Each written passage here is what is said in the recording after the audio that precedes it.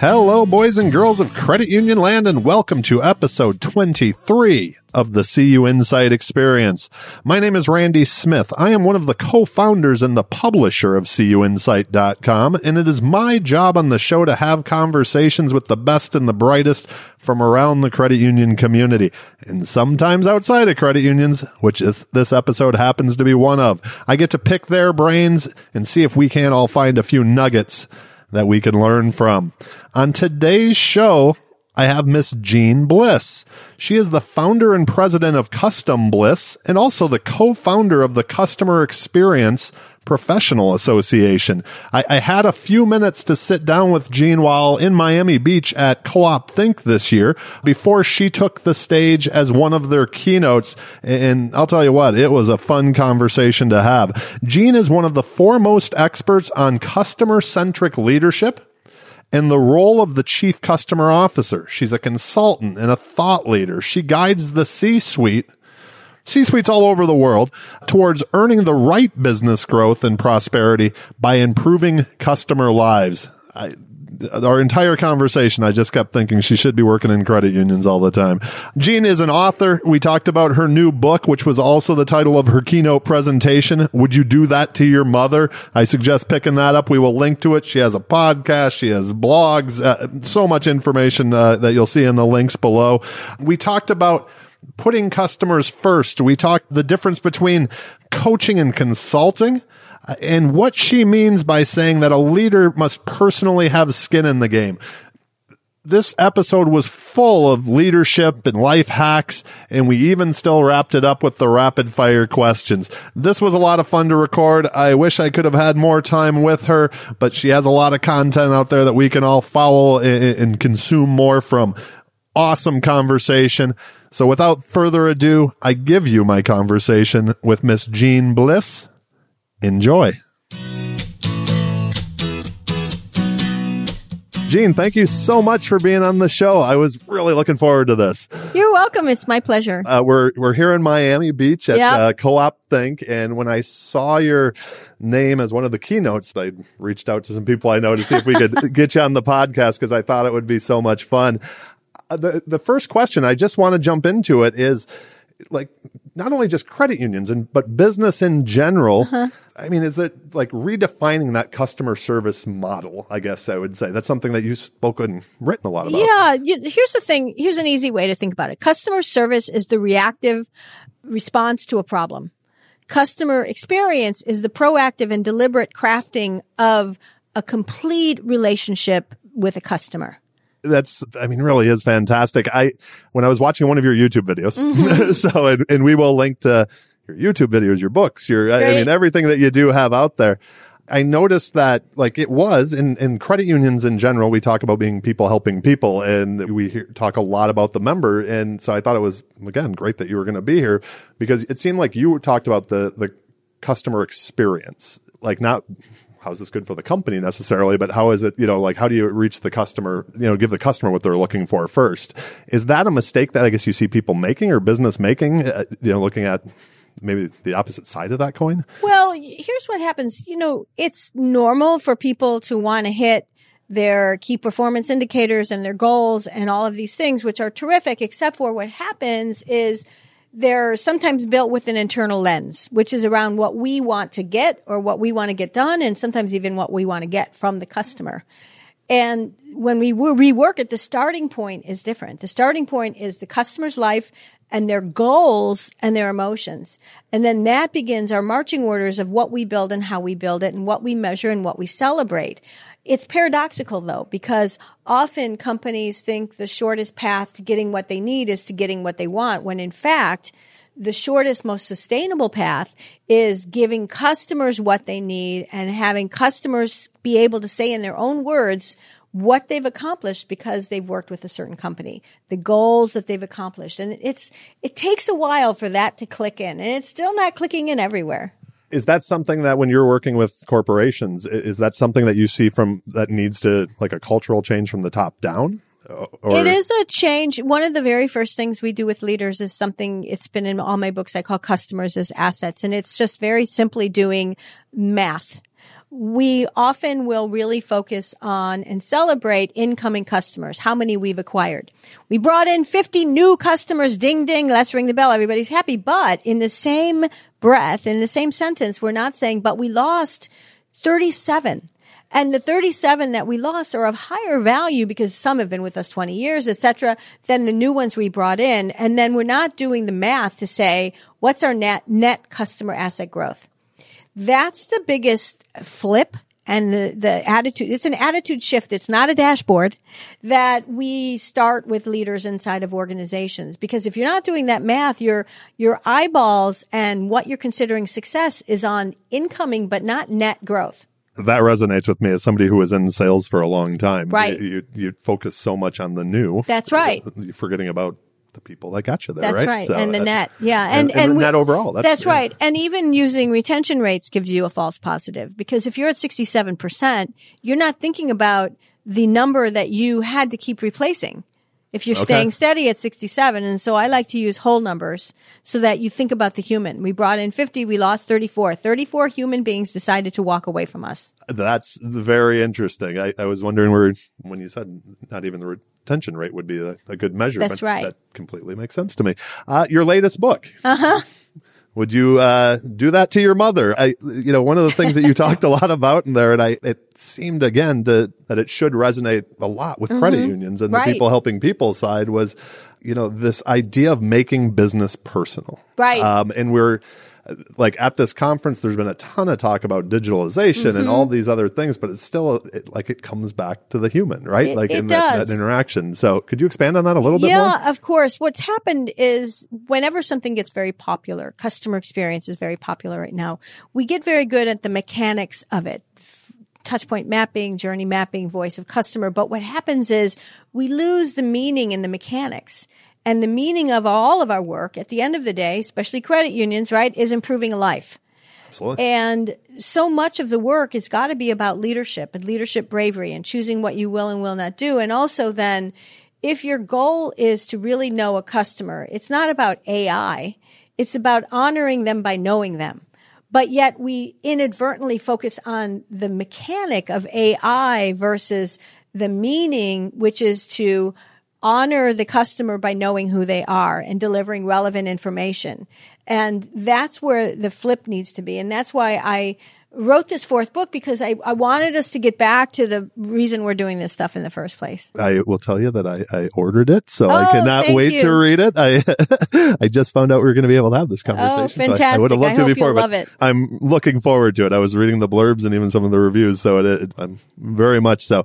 Is there something that like credit unions should do today to have the greatest impact?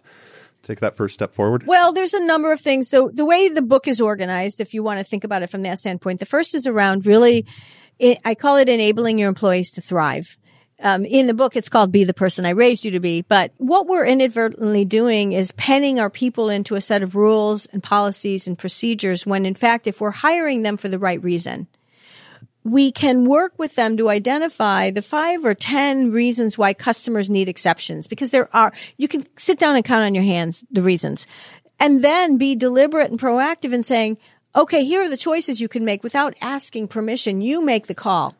And it doesn't take that much work, but instead we're still in a little bit of a command mode where you've got a manager and a manager has a manager and we shoot it up the chain of command, when in fact, if we think proactively, we can raise people's spirits by involving them in identifying those things, giving them choice, and then trusting them to make the call.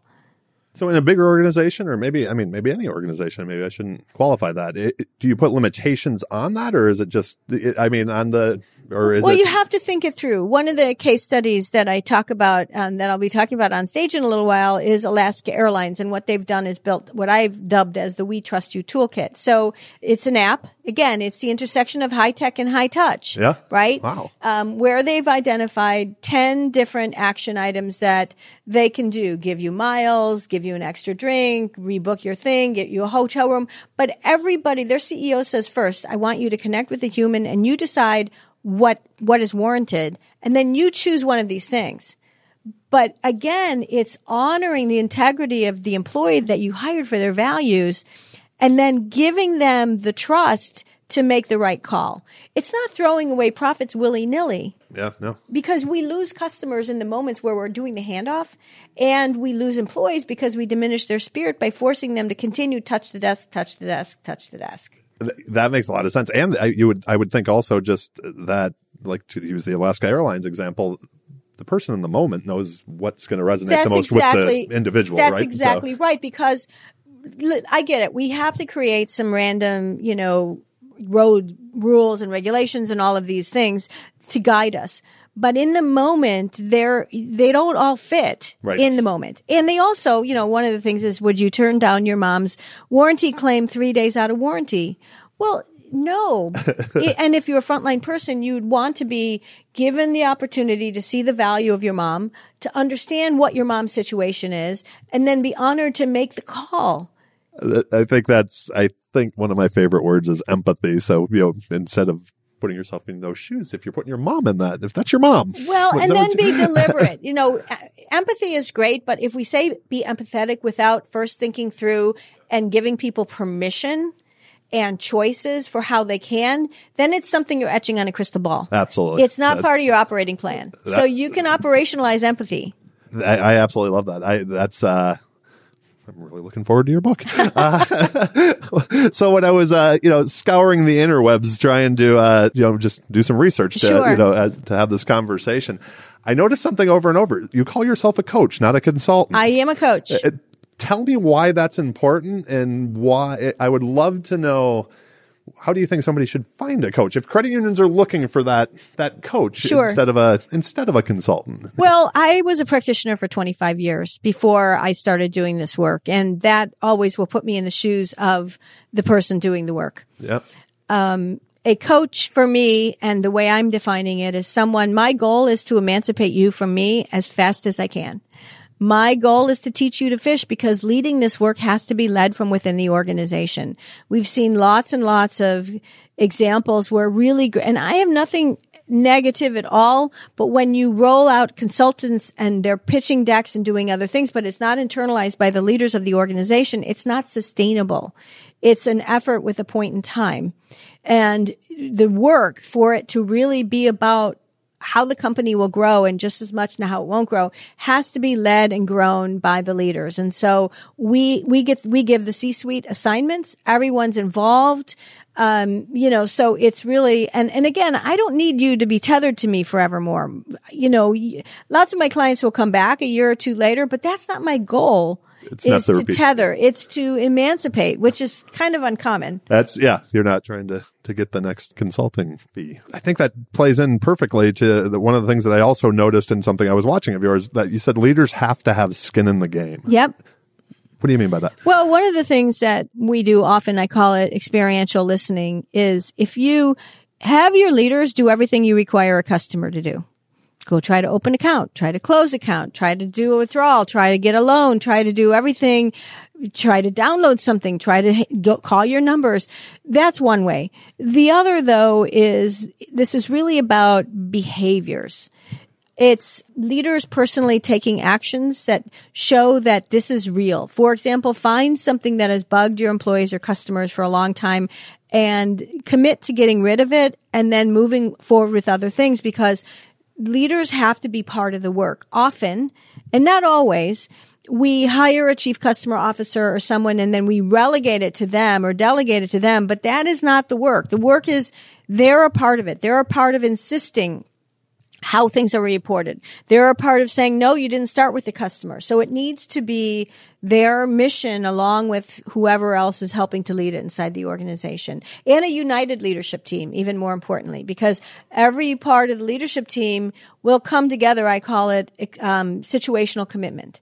Will come together, but then they disband and go back off into their own operating areas and keep saying the same things they've always said. So there's a lot of behavior modification that has to occur. That's what I was just going to say. That sounds like it, because it's, when somebody walks out of the boardroom, having them, everybody buy in, basically. That's right. Well, and that's why it's so many people, when I do the coaching, the first thing we're doing is uniting the C-suite. We're getting everybody on the same page, not only with what the work is, but what I call the beginning version of the truth. What is the true experience you're giving your customers today? Because everybody's sliding in from their silo and everybody's working hard. And so, of course, from their point of view, they're doing well. But from the customer's holistic point of view across your company, they've got a different view of how you're doing. So we need to level set and kind of talk about reliability across the channels, across the people, across the products, across the different retail locations. And that's the beginning. And sometimes it's a little hard to see, but the way I do it is we put leaders through, I call it the Vulcan mind melt. But they talk to customers. We have the customers rate the stages of the journey. And then over the time, it becomes, oh, we get it. This is what we need to do, because it has to be their idea. It has to come from them, and they have to feel like they're really driving it. That they're the driver behind it. That's right. They're the one who's going to have to implement it. That's right. Right? You can't call their baby ugly. They have to be the ones to do it themselves. Let them figure that out. Huh? That's right. That's the magic in the work. That's the art with science. Right there. I'd like to move in on every podcast. We tend to talk to leaders. So I like to ask a few kind of leadership and life hack questions that you could share with other leaders or young leaders that are coming up, because it's all something we have to go through. So, and there's just a ton of scratch my own itch questions in here. So, like, how did you get into doing what you're doing? How did you become a coach? Well, I as I mentioned, I was a practitioner. First, I had the great opportunity and joy of reporting to the CEOs of a lot of big organizations. My first job was at Land's End in Wisconsin in 1983. I was first brought in to train 2,500 phone operators, but over time I started peppering Gary Comer, the founder, with a lot of questions. He took me off the phones and called me the conscience of the company, and I reported to the executive committee. It was the first version of a chief customer officer role. And then I went on and deliberately moved industry to industry. I moved to Mazda Motor of America, reported to the senior American there. I went to Coldwell Banker, wanted to do B2B, and I was the senior vice president of franchise services. I then wanted to go larger, so I went to Allstate. I was the first vice president of customer satisfaction and retention at Allstate, and then knew I needed technology, so I was the first general manager of worldwide customer and partner loyalty at Microsoft. Yep, I think we've heard of most of those companies. Yeah, so I felt like I had earned my stripes in terms of being a practitioner, because there's a lot of people out there, again, good people, but if you haven't done the work, so much of the work is the underbelly work. It's the culture and leaders and uniting the organization. It's not just the mechanics. You know, it's interesting you bring that up. So many of the leaders that have been on the podcast that now are what I would say in more industry type events, leading companies and things like that, they have went back to that time they worked in the credit union. And they're always just like, you had to have the kind of the boots on the ground. That's right. How did that feel? How did it feel as the member? You talked about calling into the call centers and making sure that it all works. That's exactly right. Question I love to ask: has the motivation changed for you? And like, how do you keep yourself? You seem like you have a lot of energy. So how do you keep yourself up every day? It is interesting. I've been doing it for 35 years. And what's interesting is actually a little more than that now, but it's been very energizing as I've moved from doing the work to now coaching and enabling others to do the work. And that's joy every single day. So it's been fantastic. That's a beautiful thing. When you look back to earlier in your career and while you're coaching, is there a mistake that either you made or you see young leaders make over and over again? Well, one of the biggest things, I did this when I was doing the work, is that you inadvertently misunderstand that this work isn't about you. It's about shining a light on others and being the duct tape of the organization. And so one of the biggest things I have to coach people is you need to check your ego and your silo at the door. And often if, someone's a chief customer officer or the people I coach, we have them try to report to a Switzerland area, like the CEO, where there is no silo alignment so that you can really unite the organization. Oh, that's interesting. Yeah. That makes a lot of sense though. Wow. Has there been a piece of advice that you received over life that you find yourself going back to over and over again? The interesting thing for me was being my authentic self, which is jargony. The way I prefer to say it is when I was at Land's End a million years ago, we were doing everything. We were $100 million in sales when I joined and over $1 billion when I left about 10 years later. And so I was not only training the phone operators and doing these other things, but we were writing copy when we had to write copy for the catalog. And I was writing this, what I thought was very good copy. And Gary Comer looked at it and he's like, what are all these corporate-y words? He said, write like you talk. It changed everything for me. I'm a Catholic Italian girl from Chicago. You can hear it in my voice. You'll see it when I'm on stage. The way I write is, it's like the very first book I wrote, the first sentence is, here's the deal about this book. Here's the deal. So it's just being very real and human, and it served me well. I love it. A Midwestern girl. Yeah. I'm originally from Detroit. So. Well, there you go. We all have some kind of corn or potatoes in our blood. That's right. That's exactly it. If you have a free day, there's nothing on the calendar. What do you do to recharge? What does work-life balance look like for you? My husband and I, we get up, we watch a movie, we walk 3 or 4 miles, we cook. We go out to dinner, Normal stuff. Normal stuff. It's not very exciting. Mostly being with each other. That's fantastic. The last part, I want to be respectful of your time. So we've got some rapid fire questions that I ask everybody. Questions are rapid. Your answers don't have to be. Okay. First one, do you remember the first time you got in memorable trouble that you'll share with us? I don't remember. Not a story from back in with all the brothers and sisters. Yeah, there was a lot of them. I mean, I do remember. I actually talk about getting your mouth washed out with soap. I do remember getting my mouth washed out with soap for doing. I don't remember what I did. What you did, but you remember the punishment. Yeah. I remember the soap. That may have happened in my house too. So, do you have any daily routines that if you don't do, you just feel off? I mean, to give you an example, I journal every morning before I look at everything on the socials and email and everything like that, just to dump all the stuff out of my head. Is there anything that you do that you just have to do every day? I work out every day. Okay. I do a gratitude thing every day. And I try to sit in silence every day. That's a struggle for me, but I also try to do that as well. The gratitude thing, is that something you write down? Or is it something you just pause, take time and reflect? Constantly, it's interesting because if something is starting to boil up, I'll just say, you have so much to be grateful for. And then it immediately salves, takes the little edge off. Yeah. And then I just, the rest, it flows. I was reading a book on gratitude once, and the woman said, I'm like, even if you're in the supermarket, pick up the avocado and just think how many hands touch that, and like, you're here to buy it at Whole Foods, and then not yourself. Picking it. Yeah, and then, get the Purell out. So the random question, we're going to put together a playlist at the end of the year. What's the best album of all time? The one you can listen to from front to back. Probably Beatles' White Album. That is a good one. We don't have to go deeper than that.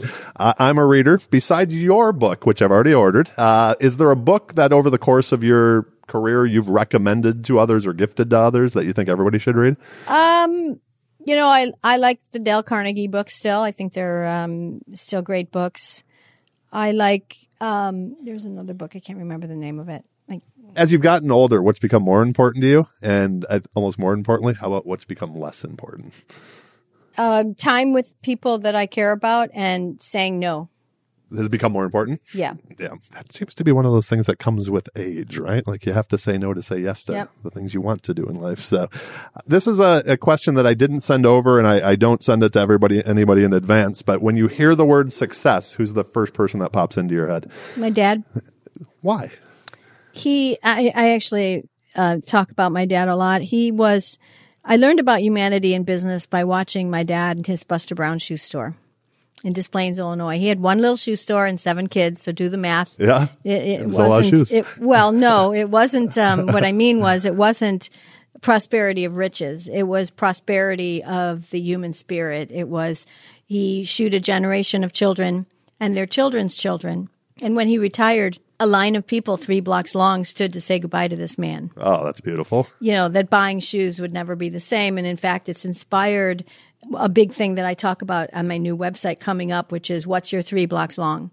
How do you want to be remembered? Wow. Okay, that's fantastic.